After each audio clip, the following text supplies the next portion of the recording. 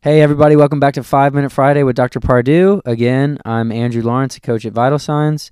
Dr. Pardue, today the topic, curveball, I know you're not expecting this one, but on the clock for 5 minutes, let's talk about cows and climate change. Here we go. Love the topic. Oftentimes we hear, if you want to be good for the environment, stop eating meat. What do you have to say to that? I think that's nuts. Okay.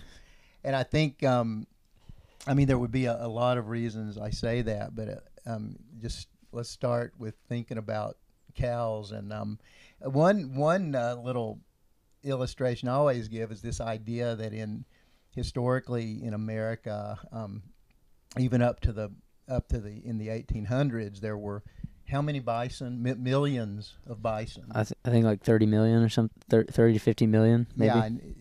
Yeah, and you had this. So they're herbivores, like humongous cows that were trampling on the Great Plains, eating grass, moving on, and just creating this fabulously healthy environment of good soil, growing grass, retention of carbon, very positive.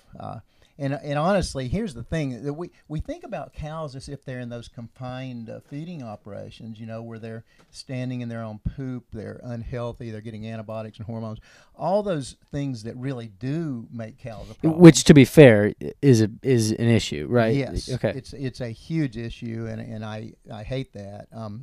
So what's the difference? Can you clarify the difference? Yeah. The difference would be having cows sort of functioning like those bison were. So cows that are they're walking around all day in this lush, rapidly growing green grass, and before they eat it down to the root, before they eat it down too low, they're moved to a different paddock. They're moved to a different pen and allowed to then start over on a new batch of grass. And so they're moved around and so what it does, it allows the grass to continually be growing and to be a carbon sink. So the grass is going through its photosynthesis, it's retaining carbon, and it is putting that carbon into the soil, which then causes us to have healthy soil, which we're losing now.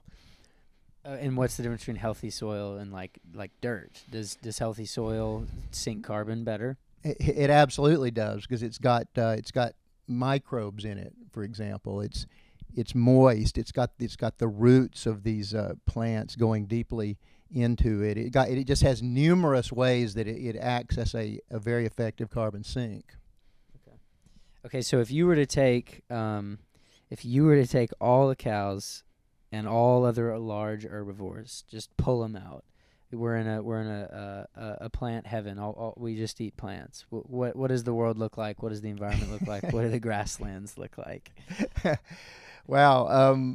Okay. So that's a hard one, but I think, if you think about it, I mean, in one sense, perhaps we've created something like that with our crop monocultures. I mean, because we're growing massive amounts of corn, for example.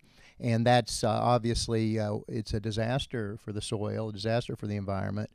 Now you're more Eden-like setting. I'm not sure about that, but again, think about back to the cows for a minute. I mean, the cows they're also they're having they're pooping on the grass. They're therefore giving nitrogen to it naturally. If you bring some chickens in and such to scratch through that poop and eat the grubs and such, you're even further enhancing that process. Their hooves are stepping down into the grass. They're aerating it, in essence. And you're getting meat in a cow that gets no other extrinsic factors. It doesn't eat soy. It doesn't eat junk. It doesn't get shot up with hormones or antibiotics. And it's eating this rapidly growing green grass, which gives you meat, which is profoundly healthy. So it's, would you call a cow plant-based protein? I absolutely would. Yes, the cow is harvesting those plants for us. Yeah. Perfect. Okay, and last thing, you mentioned it being profoundly healthy. What's the difference between eating, in about 30 seconds, industrial factory meat and a healthy grass-fed cow? So again, first of all, you just have a stressed miserable cow that's putting out its own sort of unnatural hormonal production. And you've got, again, in that setting, given that it's an unhealthy stress cow, and that it's standing in its own poop half the day and such, it's more prone to infection, so it has to be on antibiotics. Everything about that kind of meat is bad, and then flip that to the cow that has none of that, yet again is eating the grass. So just one quick thing, for example, it's got a very excellent ratio of omega-3 to omega-6 fatty acids. People talk about meat being inflammatory, but there really is eating a proper amount of meat, and no study has ever shown that it's inflammatory. Healthy cows make healthy humans. Absolutely. All right. Went a little over on this one, but that's because cows are exciting. Everyone, welcome to our 5 Minute Friday. We'll see you again next week.